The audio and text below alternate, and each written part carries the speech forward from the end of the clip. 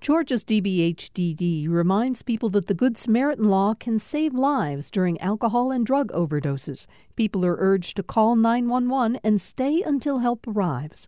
More information at opioidresponse.info. Since Georgia Public Broadcasting invited me to spend a little time every Friday talking to you, dear listeners, about all things Southern, it turns out that my single most popular commentary was about the lasting legacy of Southern soul music. More people have listened to that little chat than anything I've said on any other Friday.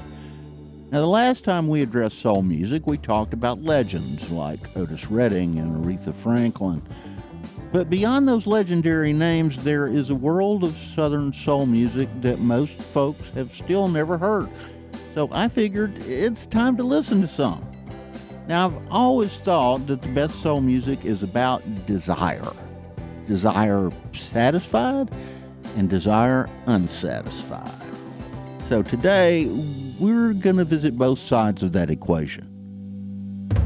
Now, you know that feeling when you fall for someone who also falls for you, but you know it can't go on because for one reason or another, it's just wrong.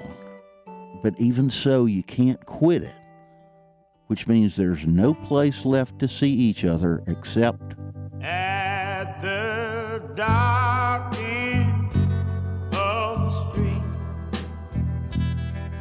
That's where we always meet, hiding in shadows where we don't. That's the late, great James Carr, the son of a preacher man from Coahoma, Mississippi. And that song is probably my favorite underheard soul tune of all time. The lyrics of that song put you right in that place where desire can never be truly satisfied. Now let's flip the coin to the other side, desire satisfied. You know that feeling when the one you love and will always love the most has been away from you and you just can't wait until that moment when they get back home? What's that going to feel like? Every day will be like a holiday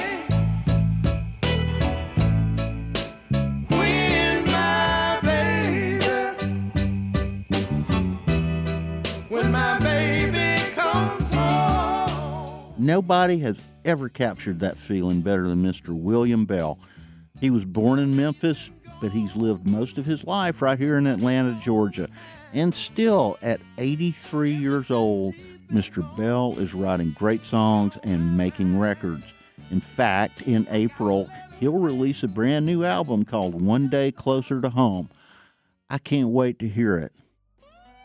Now, I've always believed it's really important to tell the story of that period in the early 1960s when young musicians, black and white, had the courage to cut records together when most of Southern society condemned what they were doing, and how they made hits that the world still dances to today. I encourage you to dig through all of the Southern soul music and look for your own hidden gems. And do come visit us at salvationsouth.com.